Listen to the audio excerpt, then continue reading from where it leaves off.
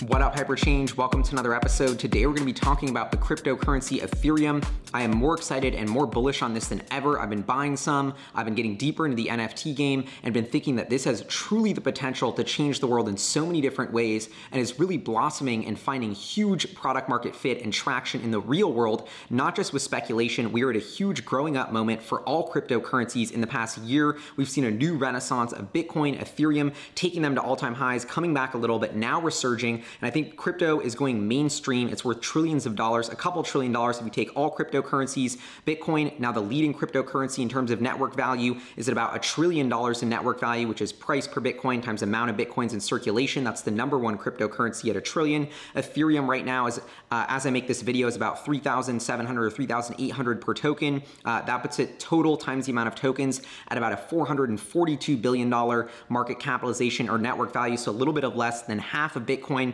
There's a lot of theories about will Ethereum overtake Bitcoin. I'll get to that in another video, but I just wanted to focus on what is happening on the Ethereum blockchain right now, because I am fascinated by this, and I think we are at a huge coming of age moment. First of all, Ethereum recently launched their layer 2 solutions in an attempt to make it easier to transact on the network, because Ethereum's biggest problem right now is that so many people are using it that you have to pay to do a transaction on this decentralized network of computers, and every time you pay, the price to do some sort of complex NFT buys sometimes can be as much as $100 just in terms of a transaction fee. And you might say, damn, that's bad, that's weird. But that's the free market price of what people are willing to pay to transact on this network because they want to so bad. It's a symptom of how clogged up the network is because so many people want to use it. It's like if you went to your favorite restaurant down the block and they had a line down the block, you'd be like, damn, this sucks. But it's probably because their burgers are so good. And so that's what's happening with Ethereum right now. Is there is so much amazing stuff happening on this network. I want to run through a couple of the big pieces of news that just happened in the projects that I'm looking at and watching for.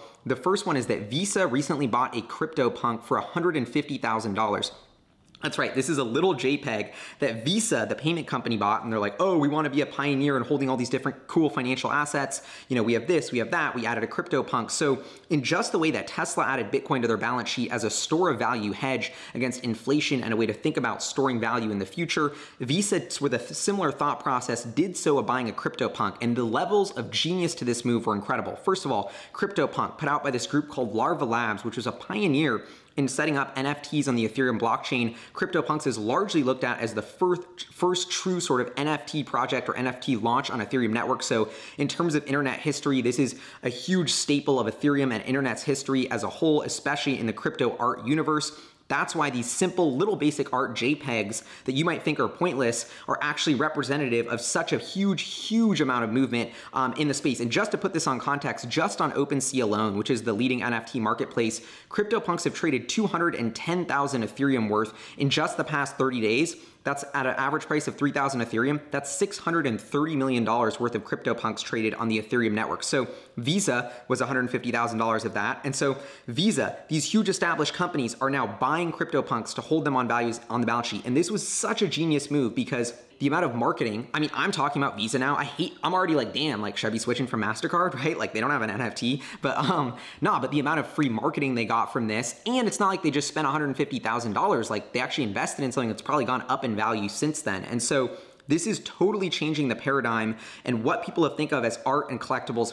And I'm a big believer that we are at this huge moment where people are, I call it the awakening, thinking about how do I store value that I've created? You know, I work so hard to get all this money and I want to store my value over time. So is the best way to do that a US dollar? Or maybe there's a different way. It used to be gold could be a hedge against the US dollar because they're always printing more. The value of that your dollar has to purchase a cup of coffee goes down every year. You know, Starbucks keeps getting more expensive. So people want, and that's accelerating. And I don't see us ever going back from this accelerated spiral of dilution or inflation. And so people are searching, I think, smartly for different ways to store their wealth. And whether it's Bitcoin, now we're in a new sort of second wave of that tidal wave, which I think culture and art and the cultural zeitgeist is becoming an investable asset and a way to store value over time. So what do I mean by that? Art has always been a thing to store value over time. Now it's collectibles, sports cards, trading cards, comics, flamethrowers, Tesla tequila, Tesla short shorts, like all of these are real assets. And within that bubble, of course, maybe it's a bubble, who knows,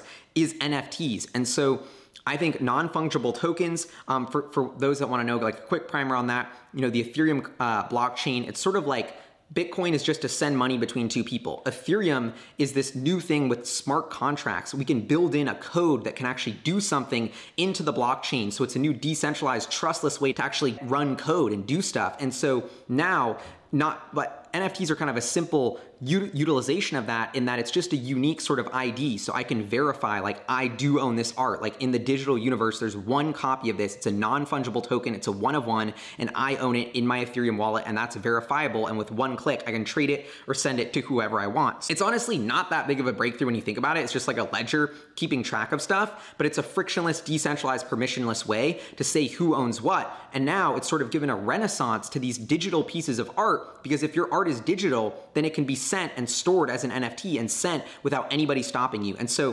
CryptoPunks were the first sort of utilization of this, and that's why, as becoming a piece of internet history, they've soared in value from just $10,000 a CryptoPunk, a few months ago, to now hundreds of thousands of dollars per CryptoPunk. You have people like Odell Beckham are buying them and putting them as their avatar. Jay-Z did that as well. There's only 10,000 of these, and they're becoming looked at as incredibly famous paintings. And so I think this is just the start. And yes, we may be in sort of a bubble right now where the price of Ethereum is soaring and potentially a little bit overvalued. This is actually one thing I've been thinking about, because so many people are just buying Ethereum to buy NFTs. Maybe we're in a little bit of a bubble of that.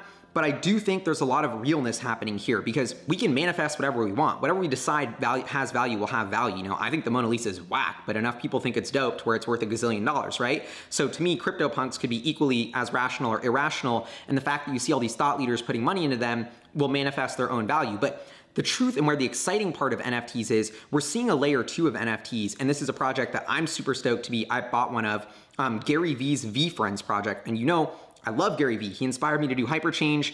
He's had a huge impact on my life, and he's a huge pioneer of internet culture, early investor in Facebook, Twitter, Venmo, just all this cool stuff. I mean, he's an influencer, but he's also a CEO. Like, he truly gets the internet and the cultural zeitgeist better than anyone I've almost seen, is super deep in the collectible game. So for months behind the scenes, he was prepping his own NFT project.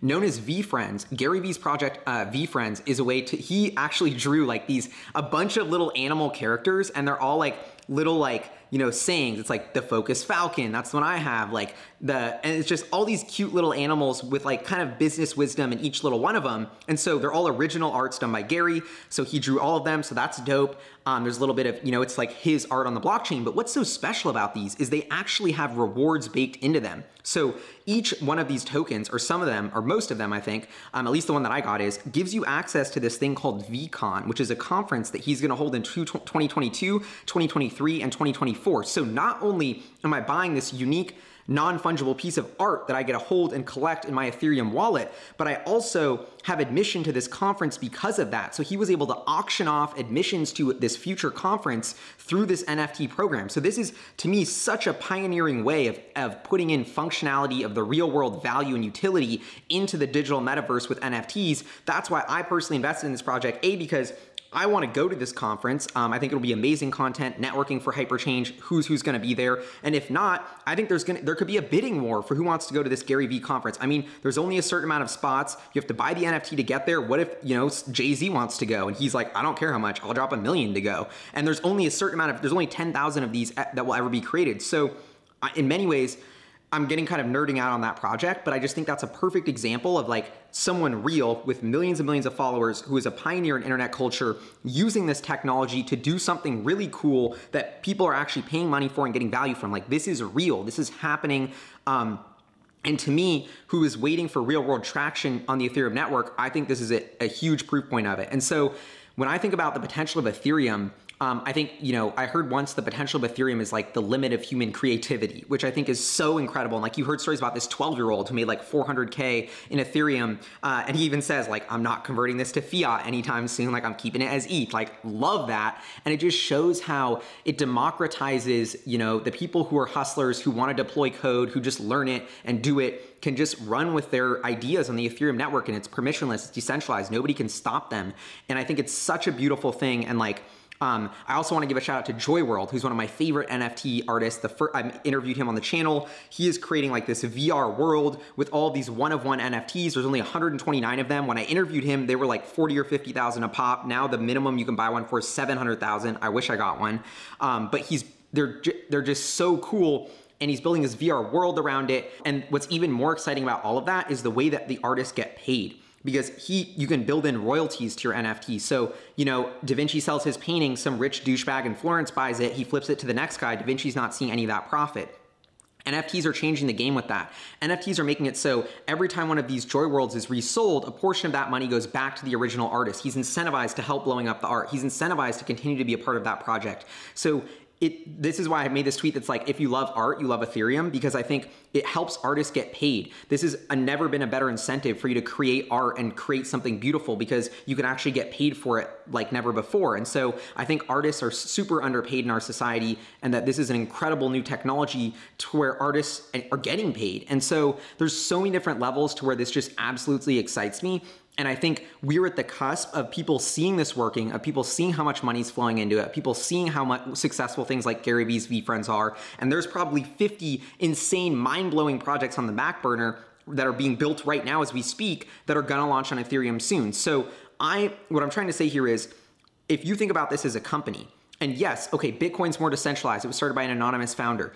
Ethereum is started by Vitalik Buterin, this savage coder. Yes, he's kind of having control of it with him and his homies coding it, but still decentralized. But I think that's kind of an asset. It's like a startup with a CEO, and it's different, but I think it has its own strengths. And so I think Ethereum has first of all, it was the first one to invent and do this smart contracts thing. Yes, there's a lot of competitors with maybe lower transaction fees, a little bit better mousetrap, but the bottom line is you need to have network effects. You need to have millions of people using it. I do think one of the risks of Ethereum is how easy is it for something like Solana or Cardano to gain adoption if we just want to switch.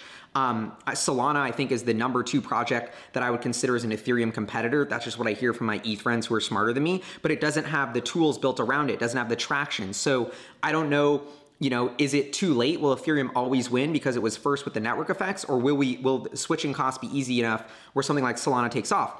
I also think that if this is part of Ethereum growing up, of course you're gonna have copycats of Ethereum start blowing up, because Ethereum's blowing up. And so it's going to bring all these little coins with it. And so my personal bet on the space is I feel like Ethereum's been de-risked. It's been out in the wild for years. It's being used for millions of billions of dollars are moving on it. All of these huge thought leaders in the world are buying art, storing it on there. The smartest coder friends I know are building apps on top of this. Shout out to Mike and Rainbow, which I think is like the coolest, I don't know, I just love what Rainbow's doing. They're an app where you can trade your NFTs and buy and sell Ethereum, and sort of the on-ramp or the UI for the Ethereum blockchain. And so I love that app, and I'm an investor in it. I don't know, I'm just so passionate about the pace of innovation in this space, the excitement in this space, the way it's unlocking financial liquidity and transparency for all of these assets. I mean, I think it's not just going to be NFTs, it's going to be everything that's collectible. All art will be eventually tradable on the Ethereum blockchain, and I'm actually kind of working on some stuff on that, but I'll be scheming on that later.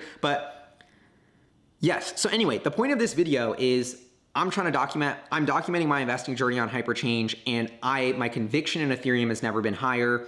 I've been putting money into Ethereum. I've been buying money into these NFT projects. I think this is just fascinating me. It's captured my curiosity of just the most exciting thing happening in finance and art and culture, and it's connecting all of these, and it just feels like the future. And I know the metaverse gets thrown around a lot, but I do think we're on the cusp of being in the matrix, and I do think it could be something like Ethereum that's the backbone of that. And so watching it now and getting in early feels like the early days of the internet. I mean, all you have to do is look at a chart of the traction on OpenSea, which is the leading NFT marketplace, and you will see this is exponential internet early days like growth. So this is Hyperchange signing off. My quick valuation of Ethereum is I think we're going to see the potential for billions, tens of billions, hundreds of billions of dollars moved on this network. It's not just about moving money. It's about moving culture. It's about buying, selling, culture, art, access to real world events. The potential of Ethereum is the potential of human creativity with the smart contract functionality. I think that's trillions and tens of trillions and 20s of trillions, not taking away from the legacy banking system, but creating a new market that's beautiful, where artists get paid, where new things that could have never been created before get created.